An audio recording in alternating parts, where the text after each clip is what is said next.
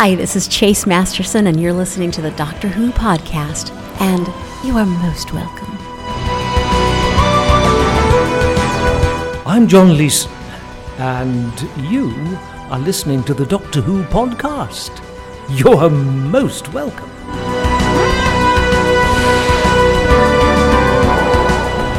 This is Barnaby Edwards, and you are listening to the Doctor Who podcast. You are most welcome.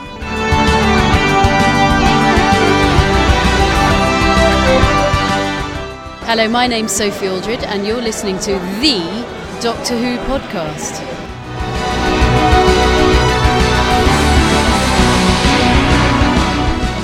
Hello, I'm Colin Baker, and you lucky people, are listening to the Doctor Who podcast.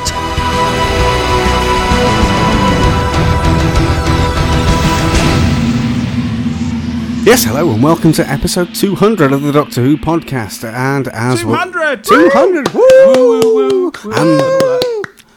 And there was much rejoicing. We have an interview with Malcolm Hulke, and we have an interview with script editor and Doctor Who aficionado extraordinaire, Terrance Dicks. Sir Terrance Dicks, as I like to call him. Absolutely. He should be a knight. There's no question about it. But yeah, I mean, we need to give a little bit of a background, I think, as to how the interview with Malcolm Hulke, who of course passed away a long, long time ago, came to be in the possession of the Doctor Who podcast. And it was through a radio presenter at Bristol Community Radio who listens to the Doctor Who podcast, a chap called Martin. He's friends with Gary Hopkins, and again, you may recognise that name. He's written several Big Finish plays. Now, Gary used to run a fanzine many, many years ago. As part of that, he asked for an interview with Malcolm Hulke, and Malcolm said yes. And Gary had recently found that tape recording. So what you're about to hear now is Gary and Martin introducing this fascinating interview with Malcolm Hulke. We couldn't really think of any other way to celebrate our 200th episode of the Doctor Who podcast when then presenting you with this incredibly special interview, and we really hope you all enjoy it. Happy anniversary, guys.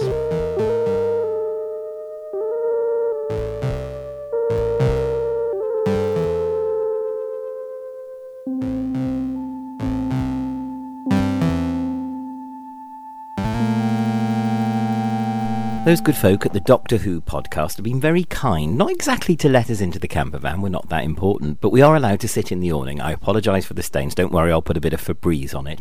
We've got an interesting type of wibbly-wobbly, timey-wimey magic that Stephen Moffat himself would be proud of, because we've got a modern writer, Gary Hopkins, who's written for television, written for Sherlock Holmes, and himself a Big Finish author, interviewing a man who was really influential in forming the shape of Doctor Who in the late 60s.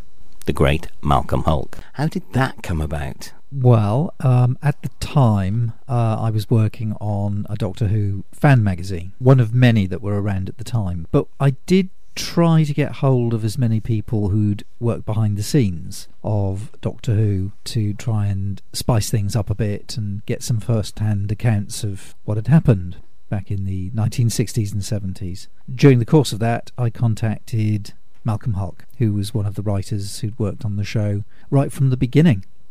And at that point, 1979, he'd finished working on the show, but had worked on lots of other things since, including Crossroads. Okay, and it's fair to say that this is a handheld tape recorder 1979 style, so the quality isn't brilliant, but it's just exclusive, the fact that we get to hear his voice for the first time. To my knowledge, he hasn't appeared on any DVD for any audio. No, sadly, Mac, for that was his preferred name. He liked to be called Mac. He died very soon after I spoke to him. I think he died in the summer of 1979, and it was before the advent of the sort of technology that we use now to create extras and all sorts of things.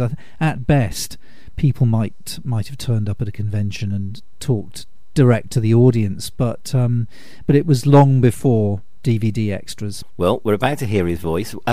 Talk me through the beginning of the interview then. There have been a lot of hints about the story he'd written back in 1964, which went through. I think he resubmitted it a number of times, but I had to ask him to give me a little bit more information about that. Well, when it began, I was one of the first people asked to write for it. But an interesting thing happened. I did come up with an idea, and it was commissioned, and etc., etc. But then the show started to go out, and the second serial involved the Daleks. And the Daleks were such a wow of a success that it changed rather the nature of what was intended for Doctor Who. So therefore the serial that I had done no longer fitted. I mean, I was paid money, but it wasn't produced. Doctor Who then took off in another direction. The idea was that the Doctor lands on a planet which is the same size as this one and is on the other side of the sun, which is why we didn't know about it. And I can't forget what happened, but everything was sort of opposite. You know, this happens to every writer. You write for a series, and suddenly, for some reason or other, the nature of it changes. And now the Daleks, you see, presented a new dimension. See, the first serial was a 4-parter set in the Stone Age, and these people had forgotten how to make fire or something. And then the second one was the Daleks. Well, that was a wow of a success. I didn't come back to Doctor Who until some years later, when with David Ellis we did Doctor Who and the Faceless One. We met David Ellis, and we got talking at a party, and for some reason we began to get this idea. Oh, the first idea was that it was all to be in a big store using the dummies. The dummies came to life at night, something like that. But then in discussions with Jerry Davis, the script editor, and between ourselves, it evolved into what it became. Pauline Collins, I remember very well, she was the girl who had come to the airport to try and find out what had happened to her brother. She was what you would call the trigger that made the gun go off. She was very good. Most of it was studio set. It's a rather amusing thing. You know, this took place at Gatwick. The filming was done in winter. When the story had been resolved, the basic story, we wrote in directions, the airport comes to life again, and then we gave various indications of how to show it coming to life. When we went down to see a bit of filming, the director came over to us and he said, it says here, the airport comes to life again. Have you seen this airport in winter? But they did quite well. Obviously, if you've got an exciting place for the TARDIS to pop up, like the M1 or something like that, it's better than having it pop up in a sort of dead place. You know, in writing you're always looking for conflict, so a good idea to have it land, materialise on the tarmac, on the runway. And of course, just as a plane is trying to land, if I remember rightly. Then, some years later, I did Doctor Who and the War Games. The War Games was by Terrance Dicks and myself. You know, when you work in collaboration, it's a good idea to forget immediately whose idea is which. So who got the basic idea and the development, I wouldn't like to comment on. Yes, that was an important instruction that we did get, to find a way of changing Patrick Troughton's appearance, but to leave it open, because no one had yet been, I mean, Patrick had said he didn't want to go on being Doctor Who, so he'd done it for 3 or 4 years. He wished to leave. No one had been selected, so they wanted an open-ended serial. We then came up with the idea of Time Lords. We had to think of some reason. We came up with this, it was a very complicated way of doing it, I suppose, really, but gave a good few scenes about the trial of Doctor Who and how he gets sentenced to exile. Oh, that was the other thing. They wanted him to look different in the next series because they hadn't got Patrick Troughton anymore, and they also had found that serials that took place on Earth tended to get higher ratings they wanted him exiled to Earth for some reason or other. And then, then they just left it to us to work all that out. I think they did quite an interesting job. It was, you see, to have been a 6-parter, if I remember. But after we'd started, a 4-parter by somebody else fell through. Either the writer was taken ill, or they couldn't deliver, or they didn't want to go on, or I don't know. I don't even know who it was. But we were told about, after we'd already scripted 3 or 4 episodes, can you make it go to 10? It was the kind of story that you could stretch. I believe it did begin to lose ratings towards the end. Now, of course, the Warlord's idea must have come early, mustn't it? So I wonder if we got the Time Lord's idea at the same time. I just don't remember.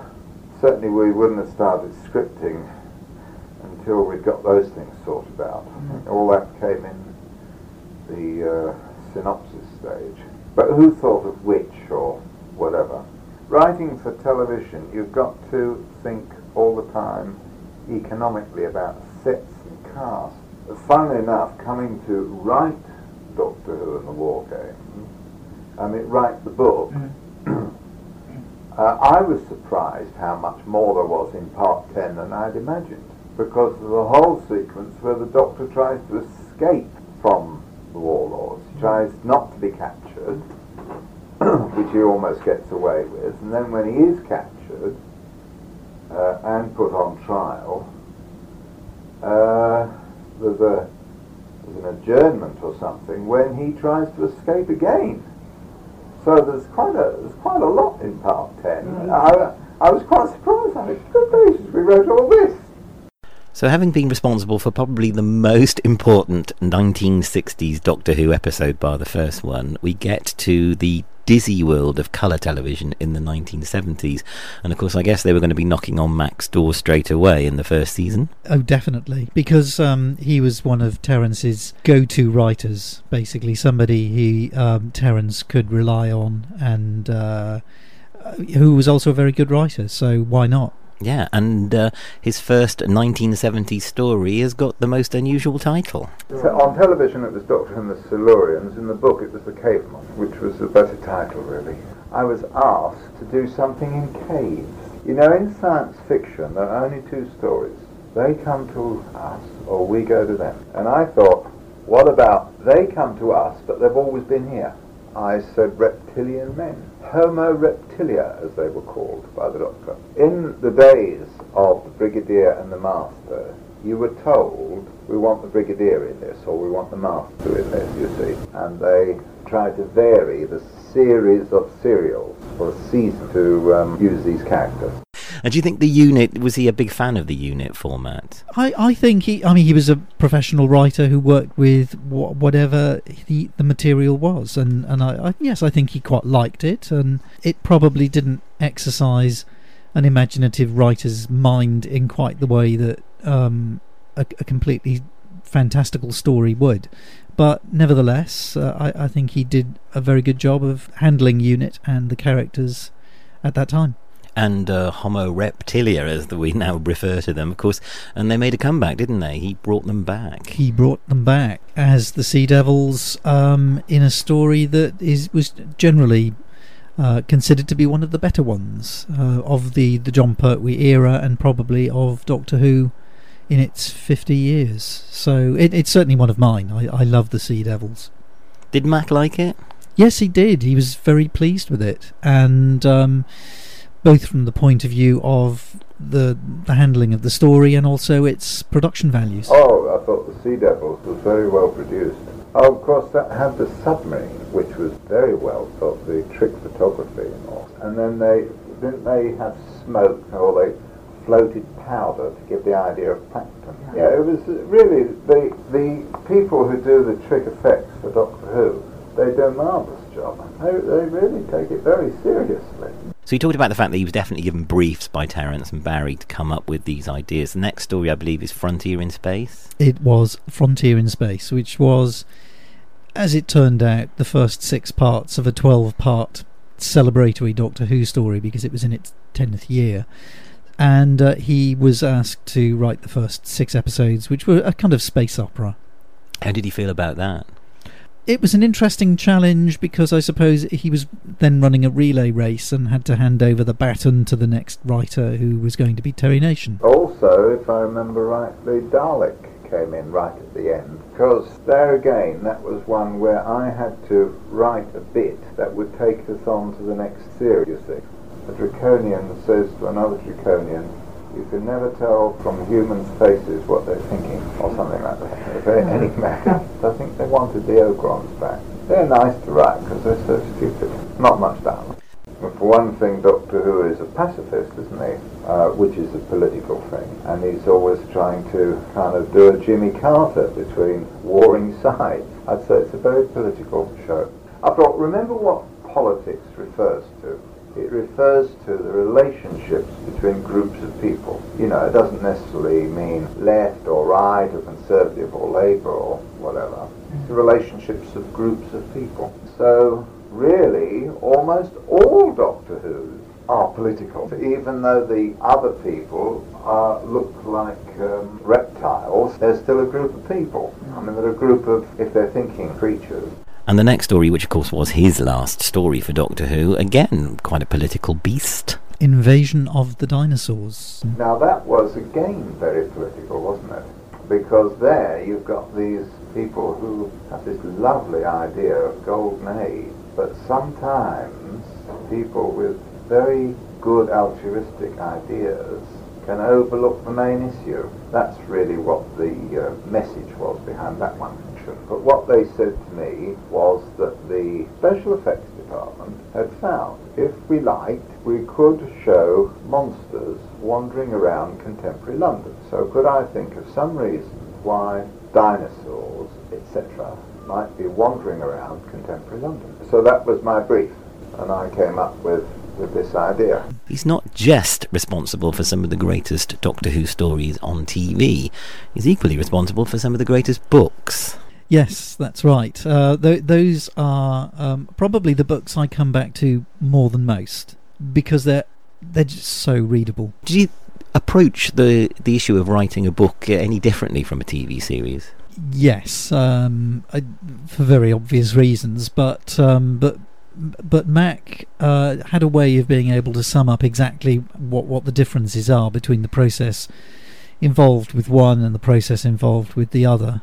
Yeah, he made it very clear. With a television script, you do lots of toing and froing, but remember that in a story, you really have 2 stories going at once, you know, the good guys and the bad guys. Now in television, people, particularly in a show for younger people, you don't do very long scenes. People get bored. So therefore you cut from the good guys to the bad guys, the good guys to the bad guys. In a book, this would be very annoying if you got a half-page chapter and another half-page chapter. So therefore in television I would say you write like this, and in a book you write like this. And by this I mean that in a book you start the next chapter with "meanwhile" back on the ranch, not those words, but you can go back in time to what the other people were doing during the previous chapter. This could be a reason for changes, and another reason for changes is that when you've got the book to write, you suddenly realise, oh, I could make this bit better. You think you can make it better, whether in fact you make it better or not, I don't know, but you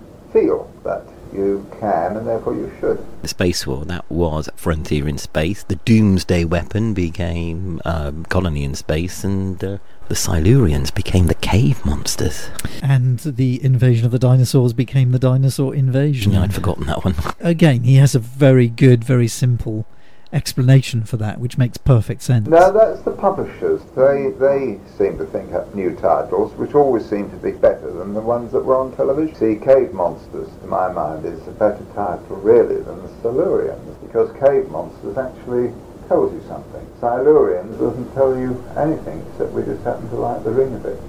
I think I've read from Terrance Dicks that he approached writing the novels in quite a meticulous manner, with a big wall chart on his office wall with chapters and times and page numbers and things. That sounds exactly like Mac, and when he talks about the process as well, it's very clear that he had an unorganised mind, although a very creative mind, but he could see in terms of structure, how one medium needed to be translated to a different medium. You read through the old script, and then you just start at the beginning. And but what you're aware of is that because you've read it through, you've read the whole, say, 6 parts through, and then you sit down again and you read the first part again. And then you start, right, well, obviously you start at the beginning. Then you have to remember that some of the people reading this have not, well, you've got to remember all the time, they've never, you must expunge from your mind the possibility that they've seen it, because they may live in Turkey or Timbuktu. Yeah. So you've got to describe things, but not only things, but also the role of people. So you've got to try and get all this in there early in the beginning without boring. You're doing this first scene, but you may decide to run on to the next scene, which involves these people, or the next 2 or 3 scenes that involve these people, and then go back to the conflict story. And he actually wrote a novelisation from a TV story that he hadn't actually written himself. Publishers asked me if I would novelise The Green Death, and with Robert Sloman's approval, and of course he got money out of it. And when I had done the manuscript, I sent it to him. I thought I should, out of deference to him, and he sent it back with a lovely letter saying how pleased he was. So we were all very happy. And at the time that you were interviewing him, I understand he was writing his last novelisation for the Doctor Who franchise, which was The War Games. At the time we spoke, I dimly recall that he had the manuscript of The War Games there. So it was still some months away from actual publication, but he had written it, he'd finished it, and he was thinking about perhaps adapting the Faceless Ones, which would have been the only one left, which unfortunately he never got the opportunity to do. I wrote The War Games about last July, and it would have been some weeks or months before that I was asked to. Yeah, I would very much like to do the Faceless Ones, but they haven't asked me yet, so I keep nudging them. It's the only one I haven't done of mine, and then I will feel satisfied. But the Faceless Ones is a jolly good, tricky story. He was such a big part of Doctor Who in the 1960s and the early 70s. But Dinosaur Invasion was the last Doctor Who story that he'd written, and when you interviewed him in 1979, what were his thoughts on where Doctor Who was going? I have to say, although I did ask the question, he was very reluctant to answer it. Well, I watch it occasionally, but since, quite honestly, if you're not writing for a show, I wrote for Crossroads off and on for 7 years, and therefore, naturally, I was on the team, so I watched it every night. But now I watch it if I happen to catch it. But I wouldn't like to make any comment on what I think about it now, because I'm not watching it enough. The producer changed and the script editor changed all at the same time, and as I keep saying that cliche, this is show business, your face doesn't fit, or they want to try other people or something or other. So I haven't been asked. Maybe I will again one day, maybe not. But I write books nowadays, I don't write television. Well, thank you very much for sharing this. First of all, thank you very much for, in the first place, actually getting the wherewithal to record an interview with the guy, and secondly for actually coming on talking to us about the interview and sharing these wonderful words. We didn't actually make it into the legendary Doctor Who podcast campervan, but spending the last couple of minutes in the awning with you has been a pleasure. Thank you very much, Gary. My pleasure, thank you. I tell you what though, there's a pub round the corner. Should we go and have a drink? Should we have a pint? You're round. That's the least I can do.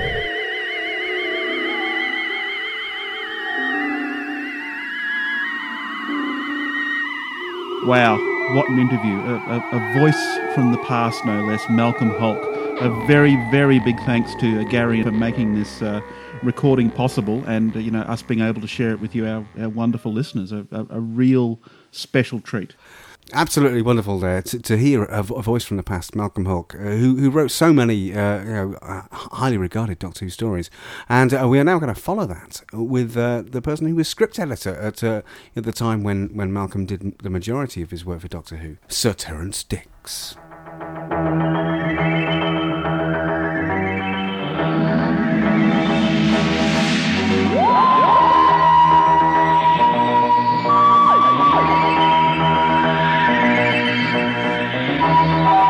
now have the very great pleasure of being joined by Who legend, Mr Terrance Dicks. Hello, Terrance, and welcome to the Doctor Who podcast. Hello. Hello. First of all, let me ask what you thought of the interview we've just played. First time it's been aired, recorded in 1979. Wonderful conversation with Mac Hulke. Well, it was very nostalgic because, that was a long time ago, and sadly it's a long time now since Mac died. But he was very much my mentor in my career, such as it was. The start of it I owe largely to Mac. So, it was nice to hear his voice again, and think about him. How did you meet Mac, and how did he become your mentor? I was sharing a flat in Hampstead. One of the people was a close friend of mine. There were three of us. The other one wasn't. And I found him a bit of a pain. So I was quite keen to get away. I was in advertising then, and a colleague was getting married. And he said, look, when I've got a couple of rooms in Hampstead, obviously I'll give them up when I'm married. Would you like to be, first in line to take them over? So I went to see them, and it was 2 rooms off a staircase, a bedroom and kitchen and dining room sort of thing, It shows you how long ago it was. The rent was £5 a week, which I had to struggle to afford, say, in those days, but, I desperately wanted my own place. So I took it. One day when I was coming in, I saw this little bald-headed man painting the staircase. And I always say, I probably thought he was an artisan, a worker, and probably said, good morning, my good man, as I went by. And then later on, I said to someone else in the house, who's that little chap who's always around, because I'd seen him quite a lot. And they said, oh, he's the owner of the house. And Mac had got a great aunt, called Miss Winifred Boot, believe it or not, and he'd bought the house and installed her in it as landlady as a way of sort of looking after her, because he was an immensely kind man, She was a vague old lady and she drove him crazy, but he was always extremely kind to her. And they said, he's a television scriptwriter. And since at that time, I was a copywriter in advertising and keen to get out of it into proper writing, I sort of cultivated his acquaintance, And luckily we got on, and he was, we chatted about the difficulties of getting started and that kind of thing, and he told me about his career, and we used to have cups of coffee or drinks together. And this is the amazing thing. One day he said to me, Terrance, I've got a problem, I'm a bit stuck. And I said, what's up, and he said, he said, the Avengers have asked me to write another script for them, and I just can't think of anything, I'm really stuck. And he said, have you got any ideas? And I said, Mac, have I got ideas? And it ended, so we started talking about it, and it ended up with my first television credit, which was Mac and I co-wrote an Avengers together called The Mauritius Penny. It was incredibly generous of Mac. He insisted on joint credit, on the screen, and 50-50 split of the money. I'd have done it for nothing to get my name on the screen, That seemed to work well, and over the years we did 2 or 3 more. So that was the beginning of it. And then after that, Mac was sort of generally helpful. One day said to me, Crossroads are looking for writers. Would you like to meet I think he was assistant producer or script editor, Rene Goddard. And I said, yes, fine. And that got me the job on Crossroads, which was my sort of first break in television, after the Avengers. And that led to me eventually meeting Derek Sherwin, which led eventually to Doctor Who. So I owe a lot to Mac. So it was a series of happy coincidences almost. Absolutely. In fact, that's typical of my entire career. When I was a lad in the East End, there was a sort of farewell, and you'd say to someone, well, cheerio, mate, be lucky. And certainly that's what's happened to me. I do feel I've been incredibly lucky throughout my life. Certainly one of the last events in that chain was that relationship with Mac, I believe, on the War Games. And I think I'm right in saying that's your first credit on Doctor Who. Yes, indeed. Now, perhaps we ought to go back a bit. Because of getting the job on Crossroads, which I mentioned, I met Derek Sherwin. Derek was script editor of Doctor Who, but didn't really want to be. He wanted to get what he regarded as a superior job on a play series, and he couldn't leave without a replacement. And after trying several people who didn't work out, he turned in some desperation to me, and phoned up one day and said, how would you like to be script editor of Doctor Who? And it was as simple as that, so if that's not luck, I don't know what is. Though I began to doubt whether it was lucky, because when I got there, the script situation was in utter chaos. I mean, I see why he needed help. It took, a while to sort that out, and a sign, as it were, of just how bad it is. And, this is slightly exaggerated, but not greatly. Derek came into my office one day and said, Terrance, we need a 10-part Doctor Who. You've got to write it, and we need it next week. And what had happened was that two of their projects had collapsed, a 6-parter and a 4-parter. And they had, the terrible idea of combining it and doing a 10-part Doctor Who. Now, I knew I couldn't do this on my own. I couldn't do it in the time, and I didn't have the experience. So I promptly brought in Mac, and we co-wrote it together. Now, Mac mentions writing the War Games with you in his interview that we've just heard. Did listening to him talk about how he became involved there bring back any new memories for you? That was really such an extraordinary event. I've got very clear memories of it anyway. In those days, it was before word processors, you see.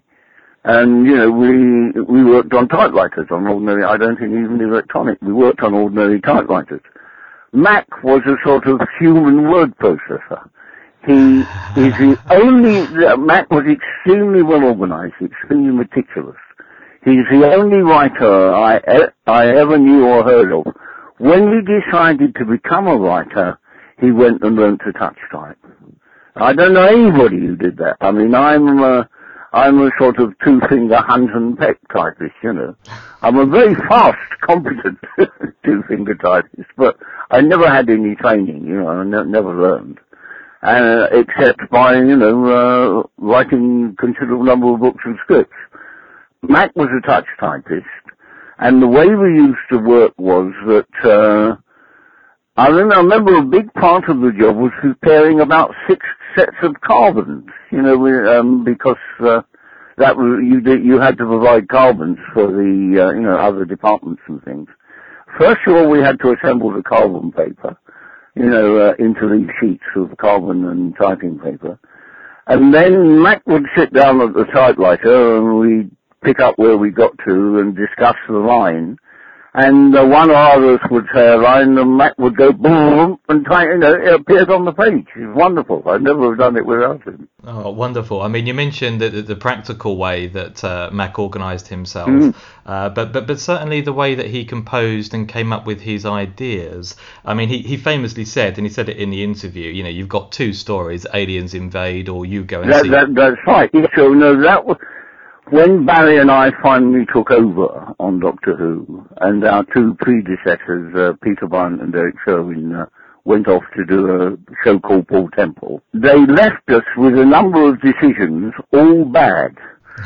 One of them was to exile the Doctor to Earth, which is fine. I love the unit stuff, and it's fine for a show or 2, but if every story is a unit story, you're stuck with monotony. And the other was to do longer shows, hence all those 7-parters in our first season. That's a bad idea. It's hard enough to get a 6-part for Doctor Who. A 4-part is ideal, get a good 4-part, you rattle along and you're through it. But, so we were stuck with that. And, the whole reason for their doing that was to save money, you see. Yeah, it's interesting because I certainly have heard people talk about budget constraints on season 7. Yeah, we were always hard up, you know. Yeah, but then it just turned out, due to strike action, I believe, the first 4-parter was exclusively on location, which of course is usually much more expensive than studio mounting an episode. Yeah. Well, you know, that in a sense couldn't be helped, and there was a good excuse for that, but. We had, you know, we were fairly often plagued with overspends. Barry used to say he took over the show when it was cheap, and by the time he left it was expensive in the terms of the day. But of course then you see, the BBC was coining it through selling colour television licenses. So they were not so strict as they later became, you know, on overspends. You got a mild back over the knuckles, but if it was a good show, you know, and did well, no, you know, you were forgiven. Do you think the constraints that you've outlined there made Mac come up with some innovative ways of telling stories, in as much as that a lot of his stories are morally ambiguous, there's no clear villain sometimes, and that was relatively new territory for the show at the time? I don't think that was budget constraints. That was just Mac, you know, that was the way his mind worked, you see. I mean, I always denied this thing, you know, who had political motivations, because we never had any conscious or deliberate ones, but what a writer believes and thinks will come out in his work, you know, and Mac came from a very left-wing background in the old Unity Theatre, and as long, you know, and as long as the show wasn't ostentatiously preaching, as it were, I was quite happy with that, you know, because it leads to conflict in the story, you see. I think also if you look at some of the way the military personnel are portrayed, you know, excepting Unit, then the senior military figures don't come off very well in his stories. No, some of that might have been Barry's influence as well, you know, because Barry was always against sort of against intolerant, you know, dictatorial authority, you know. I mean, so very often the Doctor, of course, is a rebel by nature.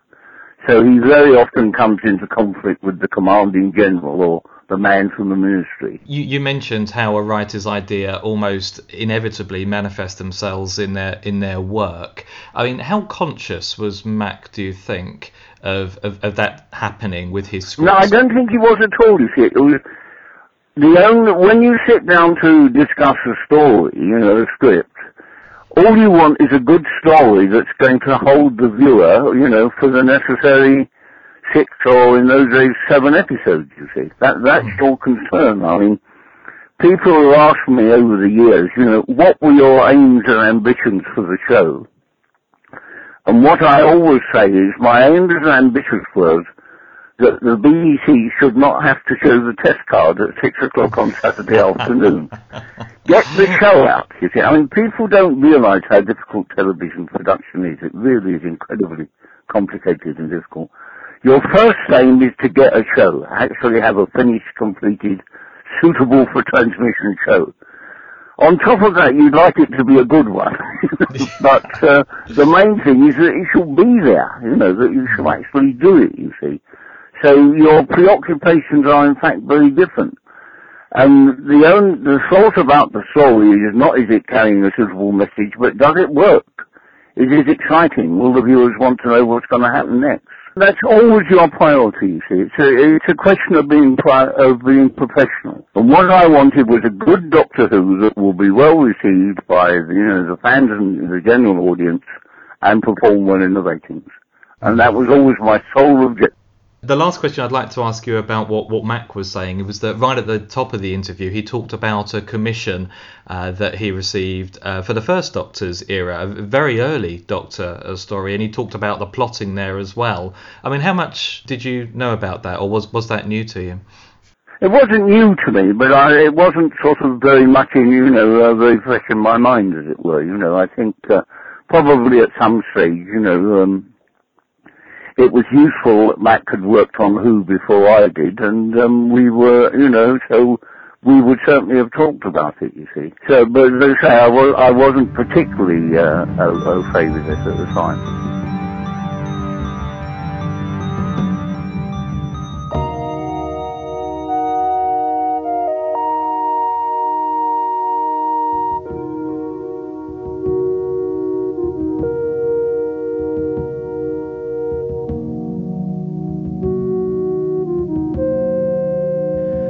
Okay, moving on, Terrance. Let's talk about your absolute legendary association with the show. 1960... It's long. It's long, yes. If you last long enough, you become a legend. Yeah. Well, I think you have to be good in order to last long enough to start with. But 1968 saw your first involvement. That's right. In 1968, when I joined, I didn't take over as full select editor until 69. Derek had hired me to replace him, and then he didn't get the job he wanted. There were two of us for a while, and it was okay, because Derek and I, have always been good friends. And it took him a year to set up, he and Peter Bryant, it took them at least a year to set up Paul Temple, which was a show that was going to get them off Who, you see, which they always regarded as a stepping stone, It wasn't a well-regarded show, really, around the time I joined. It was a children's show that might have been on its last legs kind of thing. So Derek wanted to get off into something more prestigious, but that took a year. So there was a year where we were sort of working together, or when he was passing things over to me, So that was actually quite useful. And certainly when you took over, I mean, the show had reached a landmark period, turned out to be new Doctor. You've already talked about some of the constraints that were foisted upon you, but certainly I'd be interested in discussing casting of the third Doctor, John Pertwee. Peter Bryant cast John Pertwee, and that was a fait accompli that Barry and I both had, when we both took over. Barry Letts came in to replace Peter Bryant. And so we always knew it was going to be Pertwee, so we didn't really have any influence on that. That was just there. When we came to do Tom Baker later on, Barry was immensely conscientious, and he saw lots and lots of actors on a sort of contingency basis. He would see them and say, "I'm not offering you the job of Doctor Who, but what would you say if I did? Would you be interested?" He couldn't find anybody. I mean, I know, for instance, he saw Fulton Mackay, who would have been very good, but said, "Well, of course, I would want to be involved in the writing of the show." And, Barry said, and, I agree completely, we can't have that. You can't have the inmates running the asylum. So, he wouldn't do, and various other people, he wasn't really quite happy with. And then the head of the department, said there's this chap, Tom Baker, and I've seen him in a play, and he's very good, and he's in a film, The Seventh Voyage of Sinbad, or The Golden Voyage, something like that. So Barry and I took the afternoon off and went to the pictures and went to see him. And he was, he was very good. He was playing the Wicked Magician, but it was a very good, strong performance, and Barry was impressed with him and took it on from there, as it were. I always used to say the good thing about my job was I had Barry Letts to do the difficult bits. And, he would go off to a meeting with the Scene Shifters Union or something that were threatening to strike. And I would go home with an armful of scripts, because that's what I do, as it were, words on paper. Certainly during the period of time that you were script editing for the Third Doctor era, I mean, there was a number of iconic characters. I mean, we call them iconic now. I'm sure it wasn't like that at the time. No, you can't be iconic at the time. No, it's a shame, really, isn't it? But looking at some of the companions, I mean, even Caroline John, who was only there for 4 stories. Yeah, her again, though, to be honest, we inherited. Peter Bryant cast her, and it's rather a sad thing, really, because she's an excellent actress, but the character, she was a super scientist, sort of conscripted from Cambridge by the Brigadier. And Barry began to feel that it was no good having 2 super scientists on one show, as it were.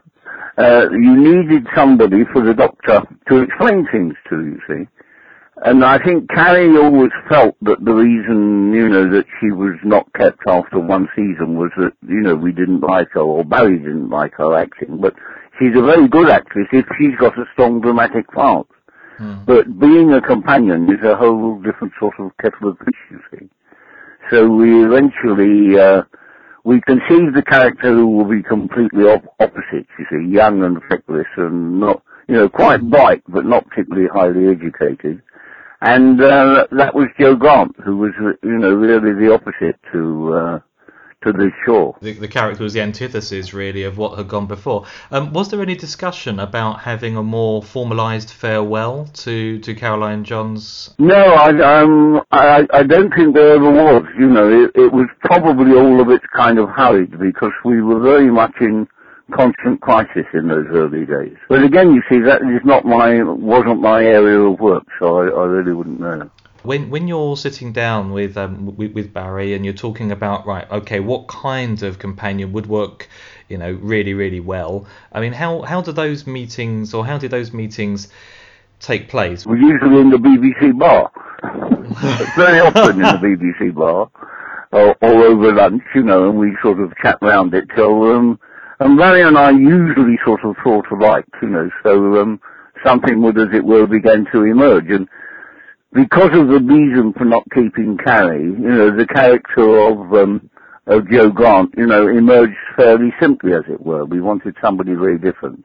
The casting, you see, again, that was a problem because Barry couldn't find, I did in fact attend the casting sessions with Barry then. Barry would use me as a sort of unofficial assistant producer, I went to the castings and, we saw a lot of, Barry saw a number of girls, some of them are sort of absolutely stunningly beautiful, but nobody who felt was absolutely right. And then Katie turned up at the last minute, having sort of lost her way to the studio or something. And, she was sort of short-sighted, scattering papers, made a complete shambles of the read-through. And when she'd gone, Barry and I looked at each other and said, well, that's it, isn't it? She's the one, because she's such a bubbly personality. Still is, bless her. I met her the other day. Yes. She was at the BFI. At BFI, yeah. Wonderful, yeah. And it's interesting seeing how certain companions have lasted throughout the years and others haven't. So, how proprietorial are you over, let's say, the character of Joe Grant? Well, not especially, she worked at the time and, we developed a way to use her and, she was constantly getting kidnapped by the master or, I think didn't she bring a bomb into Unit HQ at one stage, So she tended to get into trouble, but she was an excellent character. And you see, it's a thankless task being the companion because it's the Doctor's show.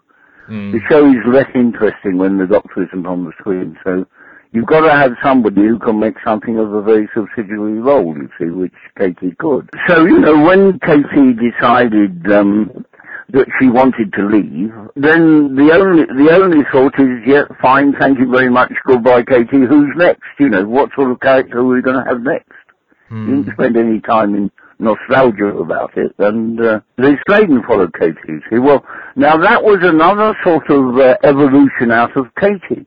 We had a sort of rather hopeless and helpless heroine for a long time. Feminism was gaining strength, and I always say, the job of the companion is to be strapped to the railway lines and scream till the Doctor comes and rescues her. But it became obvious we weren't going to get away with that much longer. And so I think Barry's much more of a feminist than I am. And Barry came up with the idea of a strong female character, who in fact wasn't in any sense a companion or an assistant at all. She was an independent journalist with her own job. We got an entirely different character in the part. Certainly, I think people do associate the success of the show now to the dynamic the Doctor has with their companion, and that's something I think has just grown and grown and grown through modern Who, and yet there is something incredibly warming as a fan to look back at some of the 70s shows and say, yes, that's what really created my Doctor Who, and how does it feel almost to have had a very, very significant impact and a lot of fans' enjoyment of the show just through making Doctor Who your way? Well, you see, it's not a thing I sit down and feel about. It was my job. I did it as well as I could in all that time. And I'm very pleased, people come up afterwards and say how much they liked the show or how good something was.